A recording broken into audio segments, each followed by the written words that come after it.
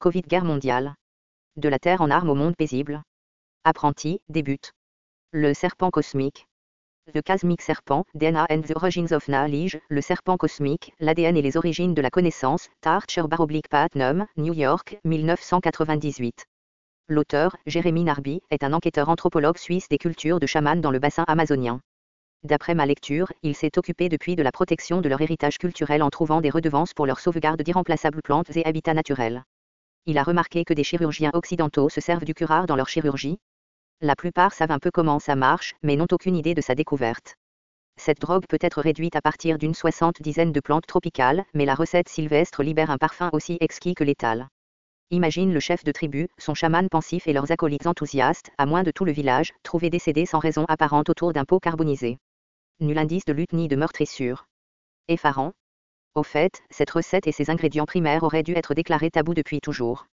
Un autre ethnobotaniste y fut expédié pour leur requérir « Comment avez-vous appris la recette du curare ?» Il refusa d'accepter leur réplique qu'il l'avait saisie de leurs hallucinations. Ils devaient abattre des singes de perche sylvestres pour se nourrir de leur chair, sinon mourraient-ils de faim. Toute la chasse restante avait disparu alors que les singes grouillaient hors de portée dans les arbres.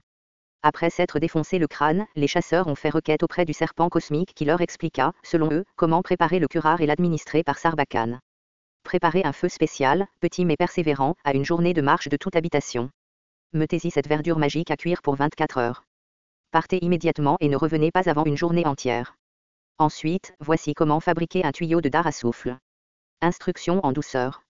Les chamans se tapent des hallucinations révélatrices en prenant des drogues de la nature, jeûnant, chantant, battant du tambour et dansant jusqu'à la prostration, puis méditer.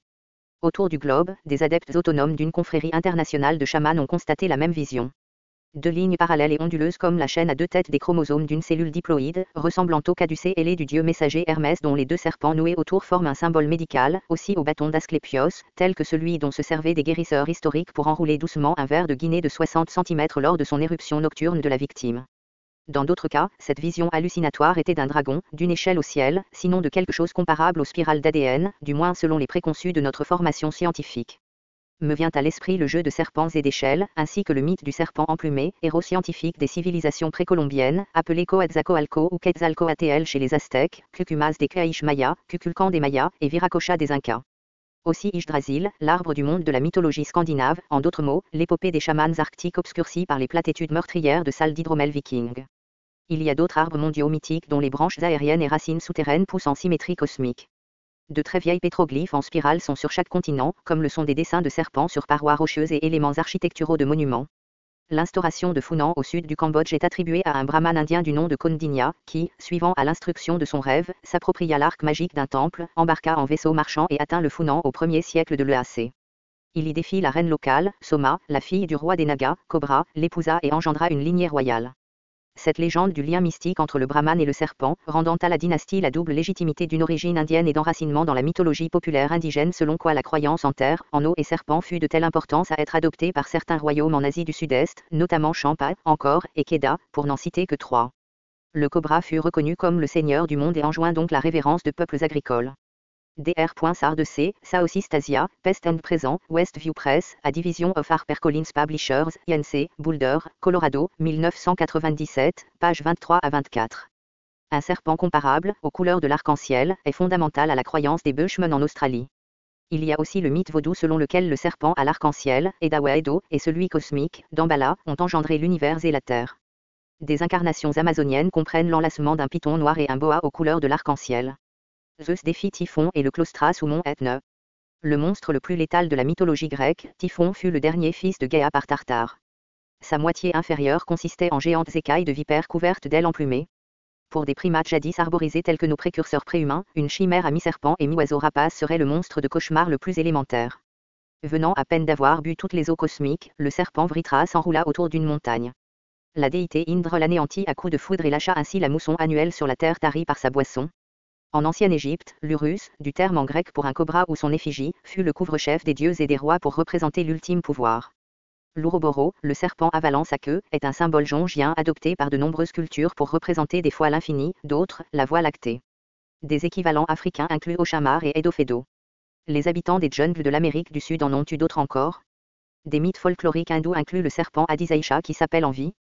Des symboles mythologiques et sacrés de poissons peuvent être inclus ici, ainsi que Léviathan et celui chrétien du poisson d'abondance, de loin préférable à la croix sanglante. Voir référence URL pour une liste de serpents mythiques, plus longue mais en anglais. À peu près 663 millions de kilomètres d'ADN sont minutieusement noués dans chaque corps humain. Ces rives émettent une luminance cohérente, comme si d'un laser de faible rendement.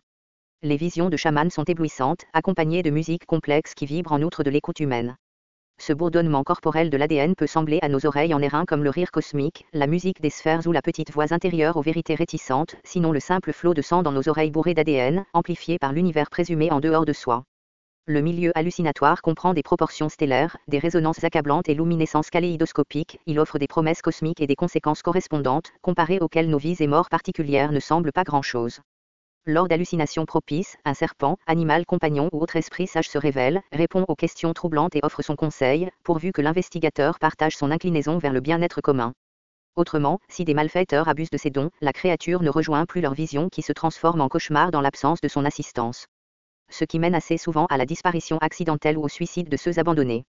Selon les conclusions éclatantes de Narby, l'ADN s'engage en conversation continue avec toutes ces incarnations animées, badine avec le monde inanimé, orchestre toute l'énergie dans l'univers, joue un concerto de laser dans chaque corps, notamment lors de rêves ordinaires et de drées intimes, le temps des rêves des Bushmen australiens, aussi. Profère un long sermon à ses porteurs contemplatifs. En d'autres mots, le serpent cosmique chante avec tout l'ADN, toute la matière inanimée et toute l'énergie résiduelle dans l'univers. Ah, je ris, de me voir si belle en ce miroir. La prochaine fois que tu te trouves dehors, imagine que tous, arbres, buissons, herbes, bêtes, insectes et microbes jusqu'à l'horizon puis au-delà sont en conversation, d'autres en parlent d'être en amour, entre eux et toi. Quel flash que j'ai ressenti quand cette idée foudroya ma conception du monde. En vérité, je doute qu'il y ait pour l'être pensant de minutes plus décisives que celle où, les écailles tombant de ses yeux, il découvre qu'il n'est pas un élément perdu dans les solitudes cosmiques, mais que c'est une universelle volonté de vivre qui converge et s'hominise en lui. Pierre Teilhard de Chardin, Le phénomène humain, Editions du Seuil, Paris, 1955, page 30. Au moyen de visions de chaman, l'ADN se décrit mieux. Ces révélations lui permettent, et à nous aussi, ses meilleurs élèves pour le moment, de se rendre encore plus avertis, confidents et sélectifs. Nos enfantins cultes d'armes partagent des mythes communs d'un jaloux homme dieu héros gamin qui confronte, bannit ou tue le serpent. Par exemple, le châtiment du serpent biblique dans le jardin d'Éden, l'étouffement d'une paire de pythons par le bébé Hercule dans sa huche, et l'éradication de l'Adon, le dragon gardien des pommes d'or dans le jardin des Hespérides, ce qui nous mène au thème des dragons, auquel je ne toucherai pas. Dans le panthéon hindou, Krishna, l'avatar ou le fils de Vishnu, Tunaraka, le roi des serpents. Le dieu scandinave du tonnerre, Thor, est en conflit perpétuel avec le serpent de mer Jormungand, et ces deux sont prédits s'entretuer à la fin du monde, Ragnarok. Autant dans le conte de Cadmos que dans l'Ancien Testament, le serpent joue le rôle de vilain. Rappelez-vous que jusqu'à l'arrivée du texte écrit, le serpent rampant fut un symbole graphique de l'énergie sexuelle et du pouvoir de la femme. Peu après l'acceptation de l'écriture à travers l'Ancien Monde, des mâles héroïques ont liquidé un serpent afin d'acquérir sa connaissance ou saisir son pouvoir. Marduk s'est rendu omnipotent en abattant Tiamat dont la forme fut d'un serpent de mer. En Égypte, Ptah défie le serpent répugnant, Apophis. Au Canaan, Elle conquit Yahmeh, le redoutable monstre de mer. Plus tard, Béol tua la Hatine, un autre serpent de mer. Apollon, le dieu du dos sacré de l'alphabet, acquit l'importante fonction de clairvoyance en tuant le terrible serpent Python, gardien de l'oracle de Delphes. Persée exécuta la Méduse ou Gorgone, une sorcière dont la tête fut couverte de serpents au lieu de cheveux. L'arme la plus puissante de la Méduse fut son image, quiconque la regarda se rendit en pierre. Mais à l'aube du savoir lire, la Méduse trouva le destin réservé à toutes les serpentes. Des doyens d'études bibliques ont identifié les psaumes 74 et 89 comme deux des passages les plus vieux dans l'Ancien Testament. Chacun reflète un récit de la création qui date d'avant Genèse, selon laquelle Yahvé gagne son empire universel en tuant Léviathan ou Rap, tous deux serpents de mer. Or, l'univers a dû être créé par une autre entité, peut-être par Léviathan. Léonard Schlin, The Alphabet versus the Goddess, The Conflict Between Word and Image, l'alphabet versus la déesse, le conflit entre l'image et le mot, 1998, Penguin Group, New York, page 122. Dans la rune 26 de l'épopée finlandaise Kalevala, le héros Ati ordonne au serpent aux 1000 langues de sauter du passage, ce que fait celui-ci sans histoire, alors que celui-là se rend sans invitation à la fête de mariage de Pohjala, la vierge de l'arc-en-ciel. Pendant le troisième de ses 7 labeurs, le héros perse Rostan tue un dragon serpent qui harcelait son cheval de bataille, Rax, alors que Rostan sommeillait. Brave chevalier bardé, les Perses. Le Kusanagi no Tsurugi ou l'épée qui coupe l'herbe, fait partie des joyaux impériaux nippons, symbolisant la vaillance, les deux autres vertus, sagesse et mansuétude. Le dieu des tempêtes, Susano, est dit l'avoir taillé d'un serpent à 8 têtes. Référence URL.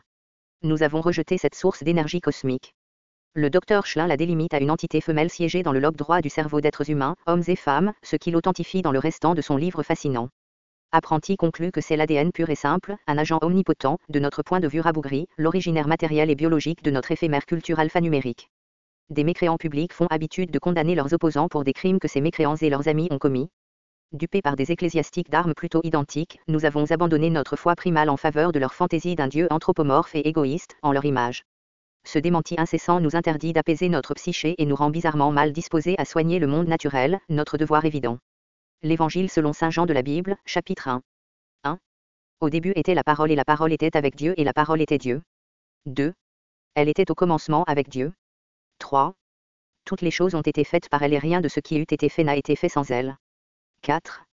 En elle était la vie et la vie était la lumière des hommes. 5. La lumière luit dans les ténèbres et les ténèbres ne l'ont point reçue. 6. Il y eut un homme envoyé de Dieu, son nom était Jean. 7. Il vint pour servir de témoin, pour rendre témoignage à la lumière afin que tous crussent en lui. 8. Il n'était pas la lumière, mais il parut pour rendre témoignage à la lumière. 9. Cette lumière était la véritable lumière qui éclaire chaque homme venant au monde. 10. Elle était dans le monde et le monde a été fait par elle et le monde ne l'a point connue. 11. Elle est venue chez les siens et les siens ne l'ont point reçue. 12. Mais à tous ceux qui l'ont reçue, à ceux qui croient en son nom, elle a donné le pouvoir de leur rendre en enfants de Dieu, lesquels sont nés. 13. Non du sang ni de la volonté de la chair ni de la volonté de l'homme, mais de Dieu. 14. Et la parole a été rendue en chair et elle a habité parmi nous, pleine de grâce et de vérité, et nous avons contemplé sa gloire, une gloire comme celle du Fils unique venu du Père. J'ai reçu une copie de la Bible en français, la Bible seconde, nouvelle édition de Genève, 1979, envoyée gratis par la Société biblique de Genève. Excuse-moi, s'il te plaît, si je persiste à traduire de ma manière ce texte central. En effet, le docteur Segond traduit du grec et de l'hébreu la ligne 9 comme telle, cette lumière était la vraie lumière qui, en venant dans le monde, éclaire tout homme. Je ne parviens qu'à interpréter la version, King James, qui ne se laisse pas traduire ainsi. Le Coran contient un sourate à ce sujet, la lumière, An-Nur, dont les similitudes et dissimilitudes avec le texte originel en hébreu est caractéristique.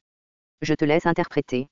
Le Coran, 24-35, le texte duquel j'ai d'abord lu en anglais dans A History of the Arab Peoples, une histoire des peuples arabes, d'Albert Aoroni, Warner Book Edition, Hachette Book Group USA, New York, 1991, page 173. Je te prie d'excuser mon rapiessage de traduction en anglais et en français. Dieu est la lumière des cieux et de la terre. La parabole de sa lumière. C'est comme une niche avec une lampe. La lampe est dans un cristal. Et ce cristal, tel un astre étincelant. Illuminé d'un arbre béni. Son olive ni de l'est ni de l'ouest.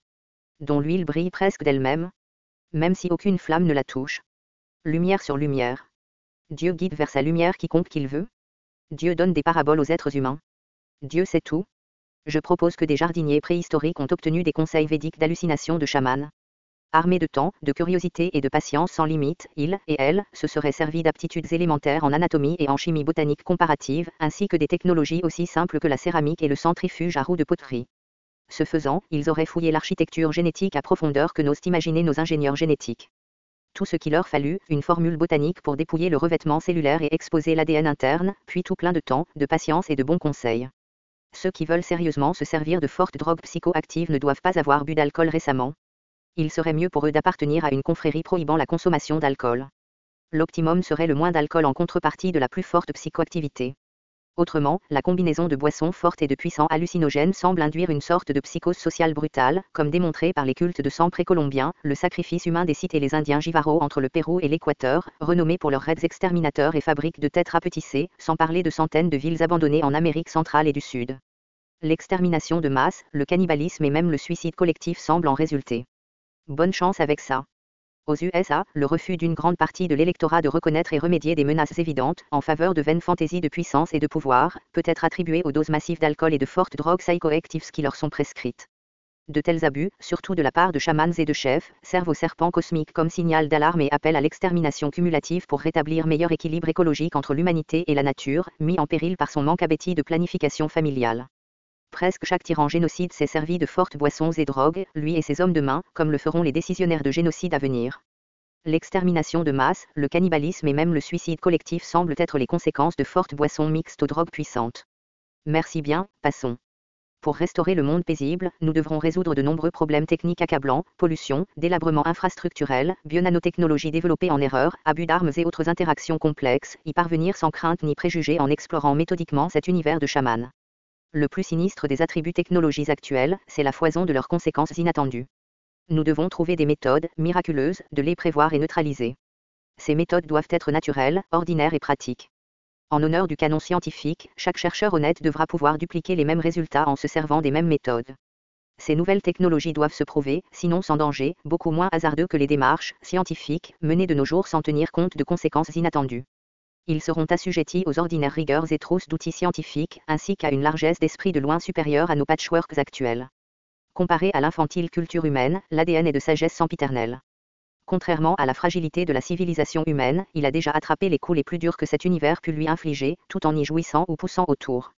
Des entretiens avec l'esprit fondamental de l'ADN seraient salutaires aux deux parties. Compte tenu de soins raisonnables, les deux côtés pourraient prévenir au moins quelques suites inattendues plutôt moches qui nous chargeront bientôt. Pour éviter de tels périls fantasques, faudrait procéder ainsi. Commentaire. Marc Mulligan @camcast.net